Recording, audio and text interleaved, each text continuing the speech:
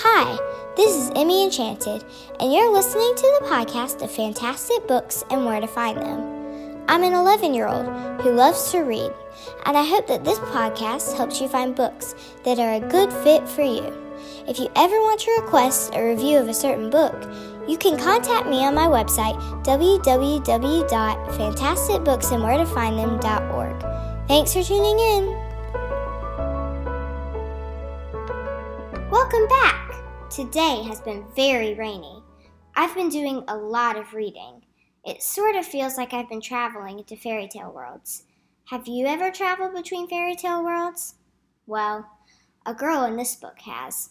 Her name is Abby. She usually travels with her brother, Jonah, and her dog, Prince. This isn't the only book in this series. There are many more. You can read about this adventure in Abby's life in the book Whatever After, Abby in Wonderland by Sarah Mlynowski. Ready to get started? Here we go!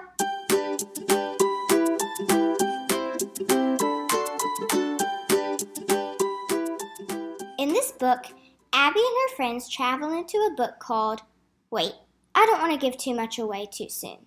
More about that later. It begins when Abby is in her car. She's driving to Penny's house. Penny is Abby's best friend's friend.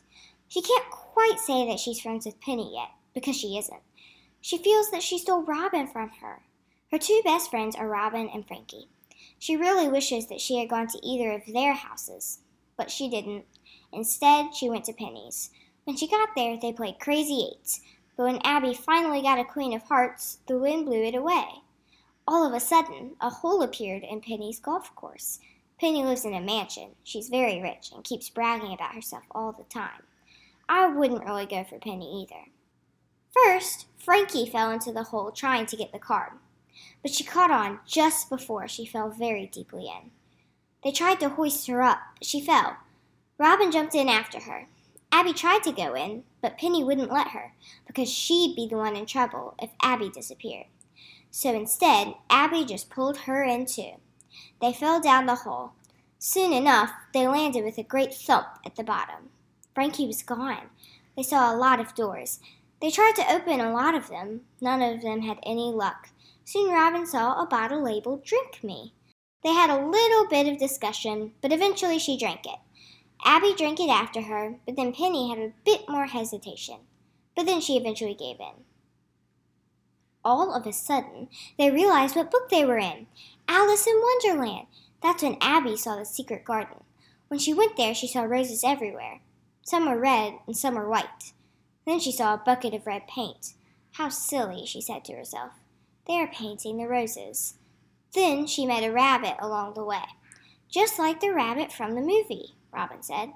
Robin had only seen the movie, but Penny had read the book. As soon as they got over there and started eating the tarts, she said that she hadn't read the whole book. She skipped a lot. The card soldier said that the girls were eating the Queen's tarts.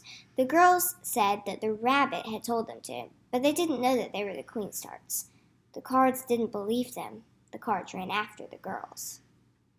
They tried to hide when, all of a sudden, they saw some ivy. Not poison ivy, just ivy. When they were pretty sure the cards were gone, they got out of the ivy and walked away. Soon, they found the Cheshire Cat. He said some pretty confusing things. The main thing they got was that they had to drink something. So they went around and tried a lot of things. They had some great adventures along the way.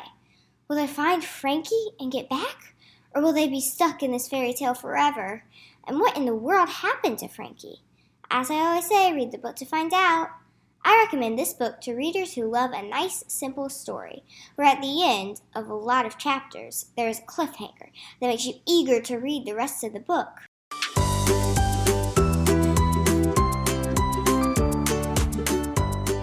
A few helpful things I like to say about the books I read. Run and Get Mom. It's how I describe the scariness factor. This book isn't very scary. There were barely any scary parts at all.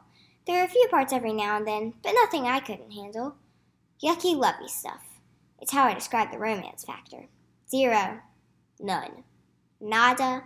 No. So, what's my rating for this book? I give this book 5 wands.